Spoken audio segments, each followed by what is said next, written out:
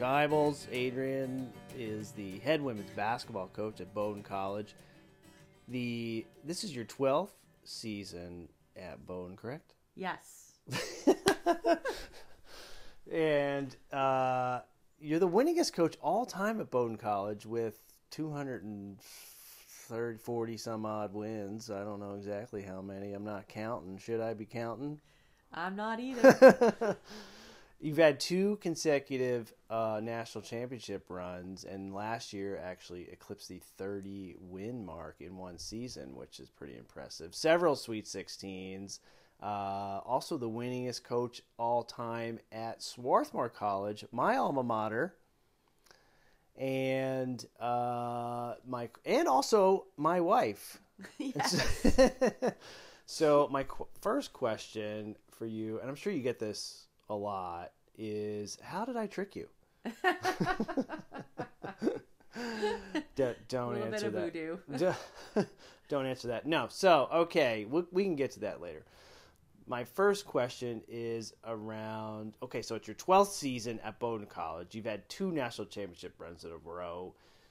Consistent competitor in the national tournament and in one of the top, if not the top, conference in the country for Division III basketball.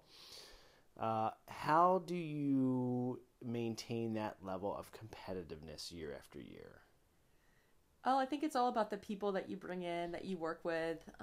We really are very intentional about the recruiting process and the character of the women that we bring in. We want them to really embrace our team values, and so we're very thoughtful about those values and intentional about the people that we surround ourselves with. So I'm curious about what those values are. Have those values been the same ever since you started at Bowdoin, or do they shift year to year? No. So initially we started with quite a few values. At one point I think it was up to 10. 10 values? Yeah. We had a tagline for each value. What were some of them? Enthusiasm. I mean, I'll get to the ones that we've always had, but there were several, around community and enthusiasm. I mean, there are 10 that really were great and meant a lot to us. But I guess the turning point was when we every year hire our captains through an interview process, and one of the players asked the captain applicants in that process, which team value do you represent the most? And that none of the captains could even, call up a team value to discuss. And so at that point I knew that we had an issue, and we sat in a room together the following year and hashed out, we got it down to 4 core values. We have an acronym, and we talk about those values all the time, and they're very important to us. So what's the acronym? Let me guess you tell me the acronym, I will guess the values. Okay. The acronym it's our PACT. PACT. P-A-C-T? Yes. PACT. P. Passion. Passion to compete. Passion to compete. You want to expand on that one a little bit more? We search for women who love the game and like they show that passion to compete when we're watching them play in high school. They want to battle day in and day out, and they love the game of basketball. Okay, passion to compete. Aerobic activity. Accountability. Tell me more about that one. Well, it's really tied to our third team value, which is, can you guess? C. Christmas? Commitment to high standards. You play a Christmas tournament, though. And we do, some years. Okay, so commitment to high standards. These are getting very long-winded, but okay, go ahead. Go on. Passion to compete, accountability, and accountability is really tied to our high standards, and we have a commitment to those, and we... What are the high standards? Those are really around our work ethic. I could get into the details. It's really about the little things. You can't let those go. You can't ease up on the little things, because those are what make a difference. But we really hold one another accountable. I think for women especially, that's super hard to hold one another accountable. Not only ourselves accountable to high standards, but to hold one another accountable, to call out fellow teammates when they're falling short of those standards. I think that's really tough for people, but we've developed a culture where that's really commonplace. So I'm really impressed by that because I have a hard time calling anybody out. Yeah, it's tough. For, their times when they fall short. Yeah. So so everybody on the team knows that their teammates are going to do this for one another. Yes. And so it makes it a little bit more, you're more comfortable in that environment. Yeah. Doing that. Yeah. It's really about the fourth team value, the T, which is... The T is take it to the limit. Close. Trust. Trust. So we do really try to create an environment where people are comfortable engaging with honest feedback, which means that I, as the coach, have to really, I have to role model those behaviors. When players come and talk to me, even if I don't agree with them, I have to receive feedback as really essential to moving forward. And so we've tried to create that environment where honesty and feedback is really welcomed. So all these values put together are the core, and they really, you feel, have had the most contribution to the team's success over the years. But still, you've got amazing players, right? But do you feel that because they embody these values, they grow more as athletes, or? I think so, and I think that our team is super cohesive, which it pays off in the long run. Yeah, interesting. So now it also is really great that you've got this big local following. We're here in Brunswick, Maine, and the Bowdoin women's basketball team is the hot ticket in town, in the community. And what's that like for your team? They love it. I mean, I think that's a big draw for a lot of the women that choose Bowdoin, to be able to play in front of a packed gym. That's rare in any division, but especially Division III. And so it's rare to have that sort of support, and not just support on the court, but our fans really take an interest in the women and support them off the court. And, they're really invested in all of their futures. Now, I'll just say, I see this as well, just out in the community, and people stopping you to talk to you about the team, and oh my gosh, it's so great to be there, and we go to every game, and etc.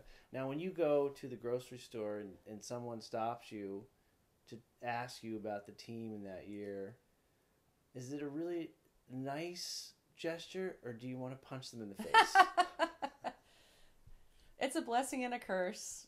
I mean, I really value a community that does take such a keen interest, but it can cross a line at times, which is why you do the grocery shopping and I don't.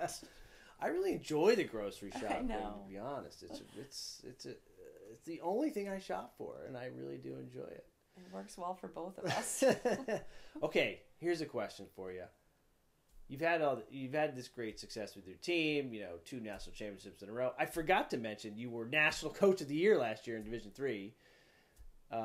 So that is in and of itself an amazing accomplishment, and I know that because you have the sign up in our house that says National Coach of the Year. Every time you walk through the doorway, we have to bow and pay homage to the sign on the door, which is fine. I don't understand. Now, with all this success, what do you feel the pressure of doing this year in and year out, or do you enjoy the days, the battles? I definitely feel the pressure. I think a lot of it's self-imposed.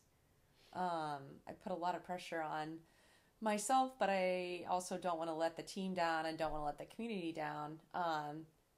So I think, finding ways each and every day to get some perspective on why I do what I do. It's really, as much as I love to win, it's not about the outcomes. It's about the process and working with these amazing young women and seeing them develop day in and day out. And so I just have to stay connected to that passion, the reason why I do what I do.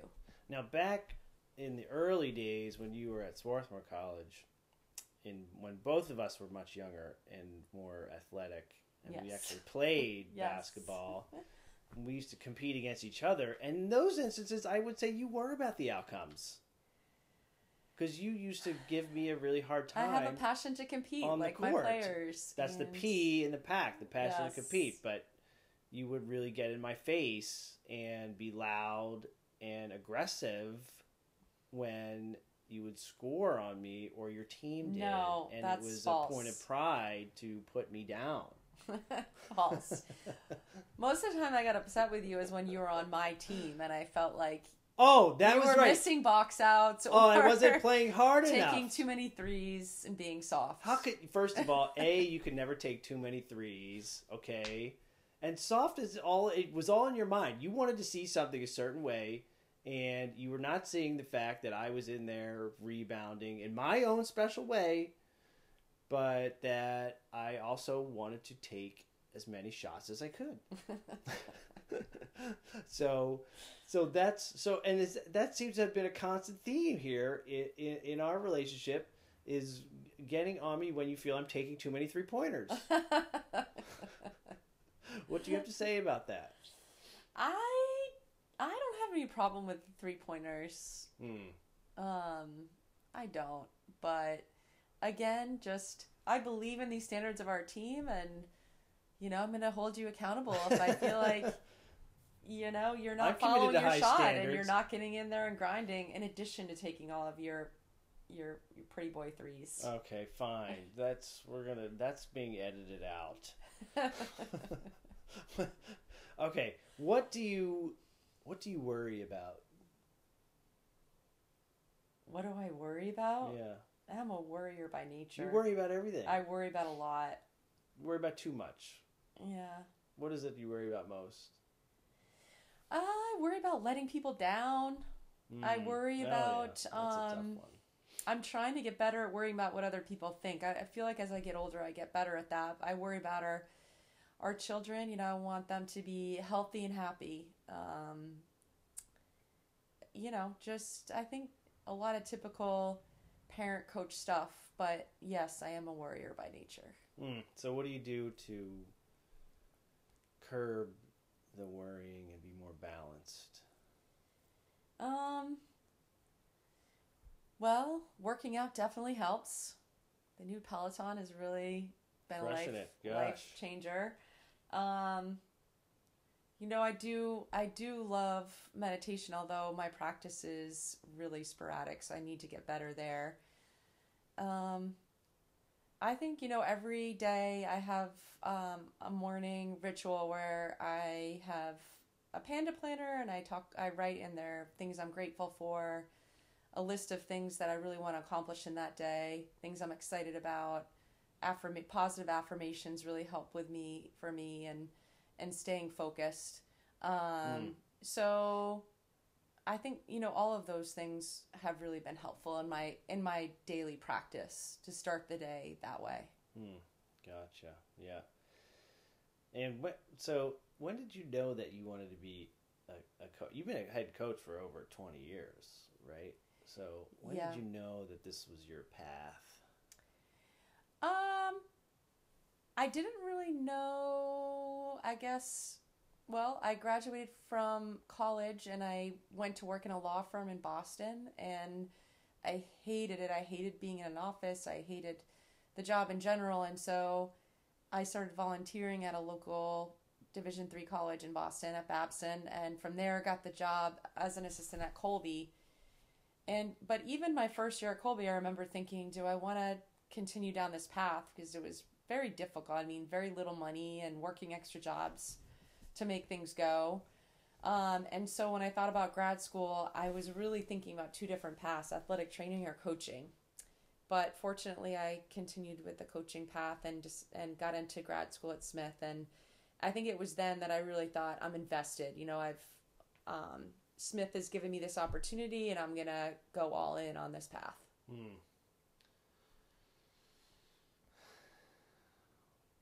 And from there, I was fortunate enough to get the Swarthmore job, which is where I met you. And that story merits mentioning. No, it doesn't. it really not for this podcast. No, it doesn't. That story was saved for edition 2 of the podcast with Adrian, which is a great story. Well, in short, you wanted a job as my assistant, you were a Swarthmore alum who wanted a job as my assistant, and I said no, because the men's coach wanted you as assistant, and then we ended up coaching together. But I thought I could really have an impact on your program. You could have, yes, for sure. I don't believe you that you really felt that way at the time. You saw me as a soft, pretty boy 3-point shooter. I mean, I'll be honest, like Muffin McGraw's speech this year about offering opportunities to women really spoke to me. From my time at Smith as a graduate student, I've always felt very strongly about providing women with opportunities. And so I've always I just feel it's important to strive to if there are qualified women, to put them in the positions. And it's not that you weren't qualified, but there was a more highly qualified person for the job. So you're saying I have a case if I were to bring a lawsuit? No. At this point, you don't have a case. Careers, although it would be taking money out of both of our accounts. So, okay, I get you. No, I agree with that. I mean, it's great, and and we have 2 daughters, and so that must be. I mean, aside, obviously, your job as a basketball coach, you're focused on the wins and the losses and the X's and the O's, but there's got to be a lot more to it. It seems. What is it that really kind of keeps you going day in and day out?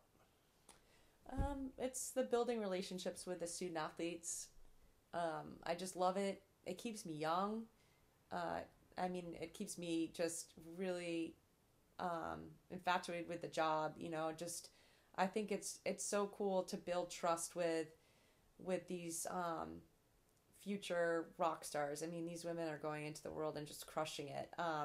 And to be able to gain their trust and build something special with them, and to give them the space and the ownership to add their magic, it's truly special. So I enjoy it a lot.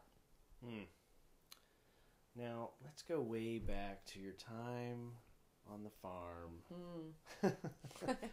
and how that influenced your future career. So you grew up on a dairy farm in rural Maine, close to Belfast. Knox or Thorn? I never Knox. get it straight. Is it Knox or Thorndike? Knox is where I grew up. Thorndike is where I went to high school. Oh, so Thorndike's where you went to high school, but Knox is the actual town. 11 towns made up our district, and so it's a very rural area, but Knox was the town that I grew up in. So what was it like growing up when did you grow up there, in the 50s? What? What was it like growing up as a kid in rural Maine on a dairy farm? Because this is completely opposite to my upbringing in the concrete jungle of the city of brotherly love and, city mouse, country mouse here. But what was it like? I want to know. I mean, in hindsight, it was bliss. It was utopia. As a child, I probably didn't feel that way. It was a lot of work. You joke about how long ago, but it actually was. It was the 70s and 80s, which was an important time, to be a girl and to be playing sports. So it was right after, I was really a child of Title IX. I benefited from that legislation certainly, but you didn't start playing sports until when? Really until middle school. Until 8th grade, I played basketball and softball and by that soccer. Time you were like 6'4". No. Wait, basketball, soccer, softball, and softball. Yeah. And your favorite was basketball, of course, right? Naturally. No. Naturally, it was. Well, it really was. I took to it right away and loved it. And we had a hoop at my grandmother's house next door. So my brother and I would battle. We'd have some one-on-one battles. We really Was were he soft too? Was he a soft 3-point shooter too? No. Wait, I shouldn't say He was two not. because I'm not He was admitting not. to that fact. He was Or that he is a was pretty fact. physical. I mean, we had battles, and yeah, he definitely helped me develop my game Really? for sure. So you would take it to each other. And we were really very isolated as children. There were a couple of children like a stone, well, not even a stone's throw away. A stone's throw away. A Boy, block away? That's quite a far chuck. Who were a little bit younger than us, but other than that, it was really, we didn't see our friends in the summer. They lived too far away. I mean, 11 towns. So Yeah. my best friend, and even in high school, lived an hour away. So we were pretty isolated, and so we were friends growing up and battled with sports, but I don't know, he was really my only companion a lot of times.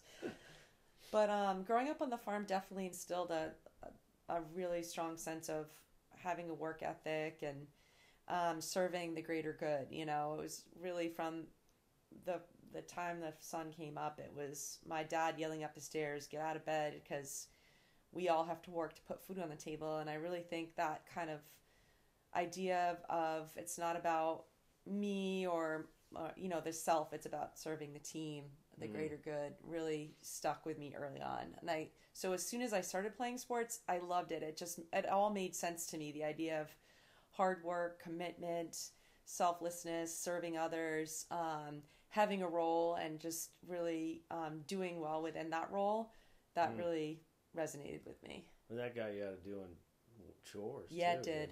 didn't it? That was the only way that my brother and I could get out of chores, was if we had practice or a game. So, it certainly was motivation to. But now, and your parents, did they get to many games, or were they working too hard? No, they worked really hard. I mean, and the schedule was very firm. You know, the cows were milked at 5:00 in the morning and 5:00 in the afternoon, and so if they couldn't make our game because of the cow schedule and the milking schedule, they didn't. And they were at most of our home games, I would say, and some of the closer games, but they missed a lot of games, and I think that was fine. It was always, sports were always our thing. They never commented on the coaches other than to say, you should be, if we ever complained, which we rarely did, it was, well, maybe you should be working harder. I mean, they were really, it was a much different landscape than it is today. I think that was a sign of the times, right? Because I had a similar experience with my parents. My dad and mom came to some games, but definitely not all of them. And I was actually thinking, watching our kids play, all the grandparents I see at games. My grandparents didn't see one game. Mine rarely came, and they lived very close. So yes, you're right. So, it's just so what you said about having it be the kids today, and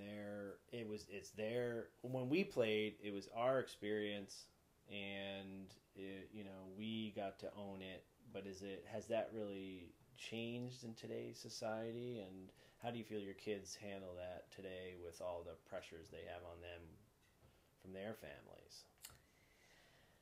I mean, yeah, it's definitely changed. 100%. It's crazy it's a crazy world out there, but that's part of the intentionality of our recruiting process, is we really look for very independent young women. We look for families who give their daughters space to make the decision that's best for them. Naturally, they're gonna, they're gonna be families that ask questions and want to make sure that their kids are going to be in a good place. But if I at all start to feel like it's more about, the recruiting process is more about what the parents want than what the kids want, that's when red flags go up for me. So we're really fortunate to really work with a great group of parents who care deeply, but really allow their daughters space to enjoy the process and build trust with the coaching staff. They don't get involved. They don't call me, unless there's some kind of issue off the court. And I very much appreciate that. Yeah. And I think it will serve their daughters well in life, for sure. That's why I feel like we are trying to do that with our kids as well, and that's why we're here doing this podcast and not at their sports banquets. That's right. They're their high school sports banquet is happening as we speak, yet we are here recording this podcast because it's their experience. Although I did tell them before they left, if you're getting an award, I'm going to be super pissed. So awards, some words. I don't know how you say it. Okay, but it would have been nice to if they were I mean, I know they're getting, they'll be up on stage with their teams and whatnot. If they were getting an individual honor or something, it would have been nice to be there. It's not about that, honey. Okay, fine, but it would still have been nice to be there. But yes, so we are here. They are definitely owning that experience as well. So yes. So now back to that. Growing up, it was interesting because you said you had to hoop at your grandmother's house, and she lived right next door, basically. Yes. So so you had really sort of you had the extended family there as well. Now, was Gert out there? Gert's her name, for the listeners out there. Was Gert out there cheering you on? Did she have the little mobile scorecard? Was she keeping score of the games? No. Gertrude, no. I mean, I think, I was so blessed. I really feel like everyone should grow up next to their grandparents. I mean, it was just the absolute best. And my grandfather had rheumatoid arthritis growing up, and so he was a farmer who was crippled with this terrible disease, and so he definitely sat inside and would watch from the bay window and take in some of the action. You gotta box out, Adrian. But they really didn't get involved in that nonsense.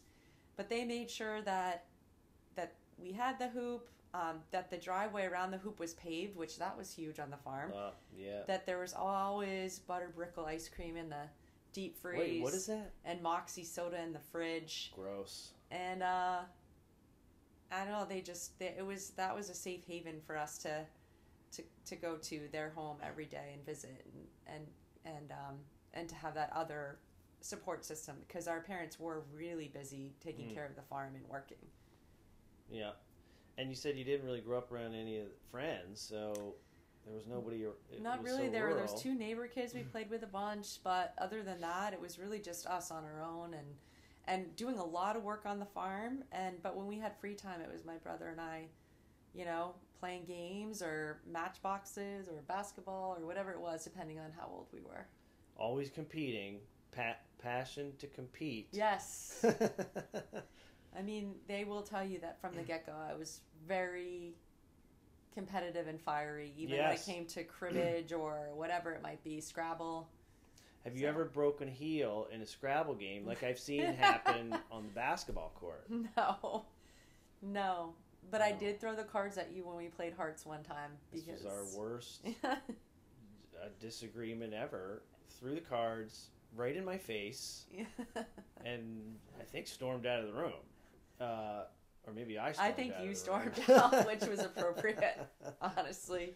Because I was taken a aback. Very weak moment. By the gesture of that was not really according to your values, I would say. No, you weren't trying hard.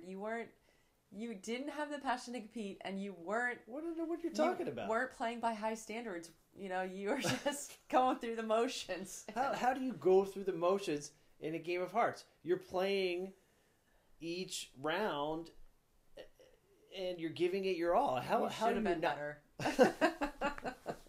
How about I just didn't know the game as well as someone who's played it their whole lives, and so you were taking it upon yourself to put me down and belittle me for the knowledge I had about this card game. I said it was a bad moment. You're right. If only your players could hear this. So now you've 20 plus years.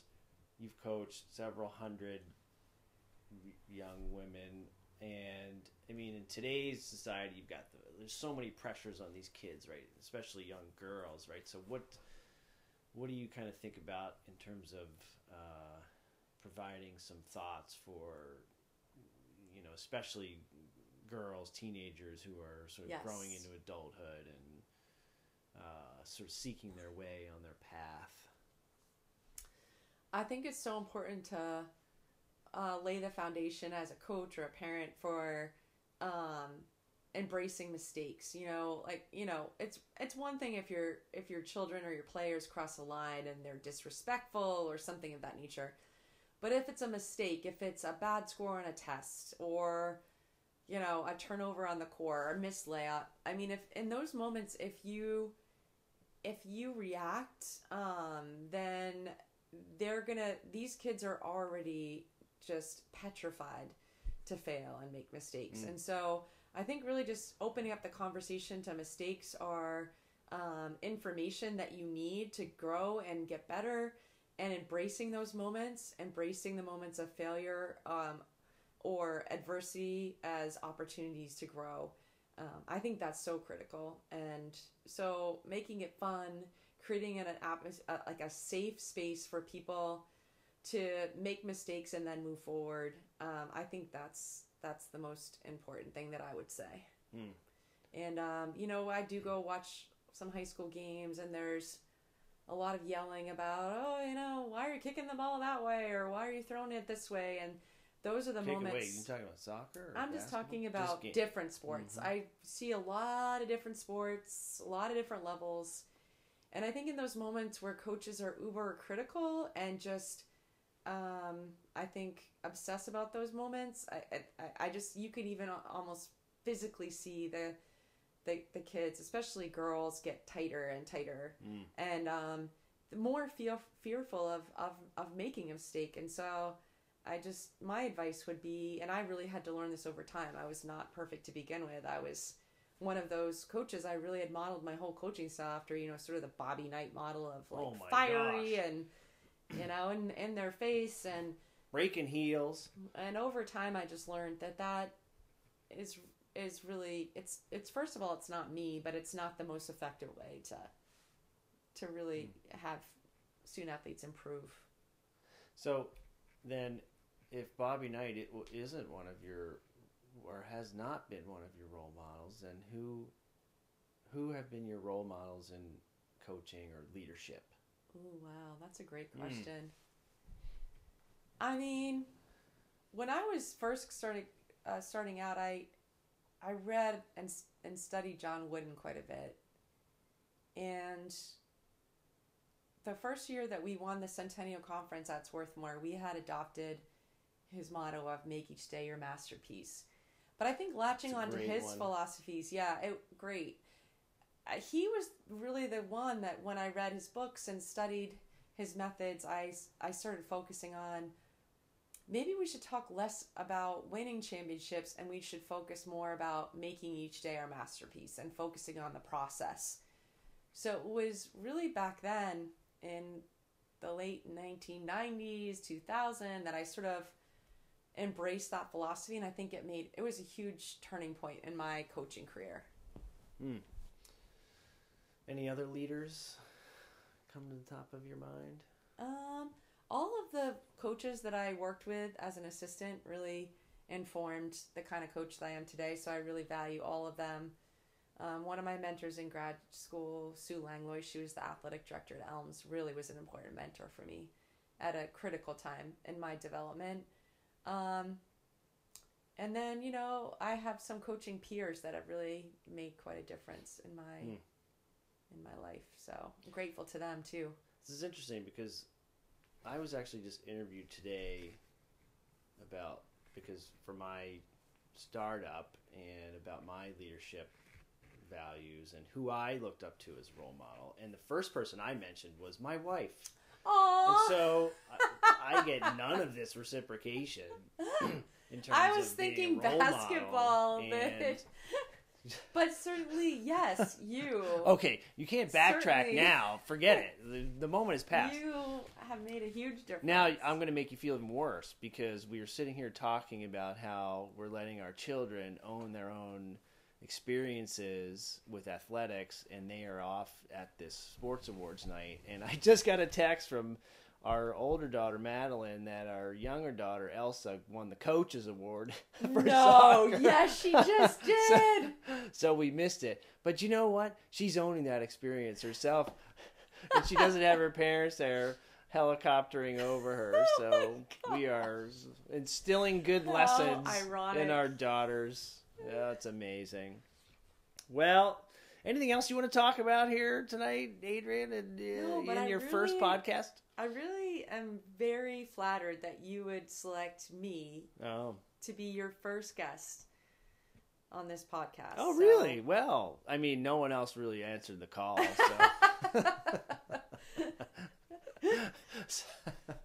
So I have to take it where I can get it. But no, I appreciate you taking some time to chat. And there will be other podcasts for sure because we've got plenty to talk about.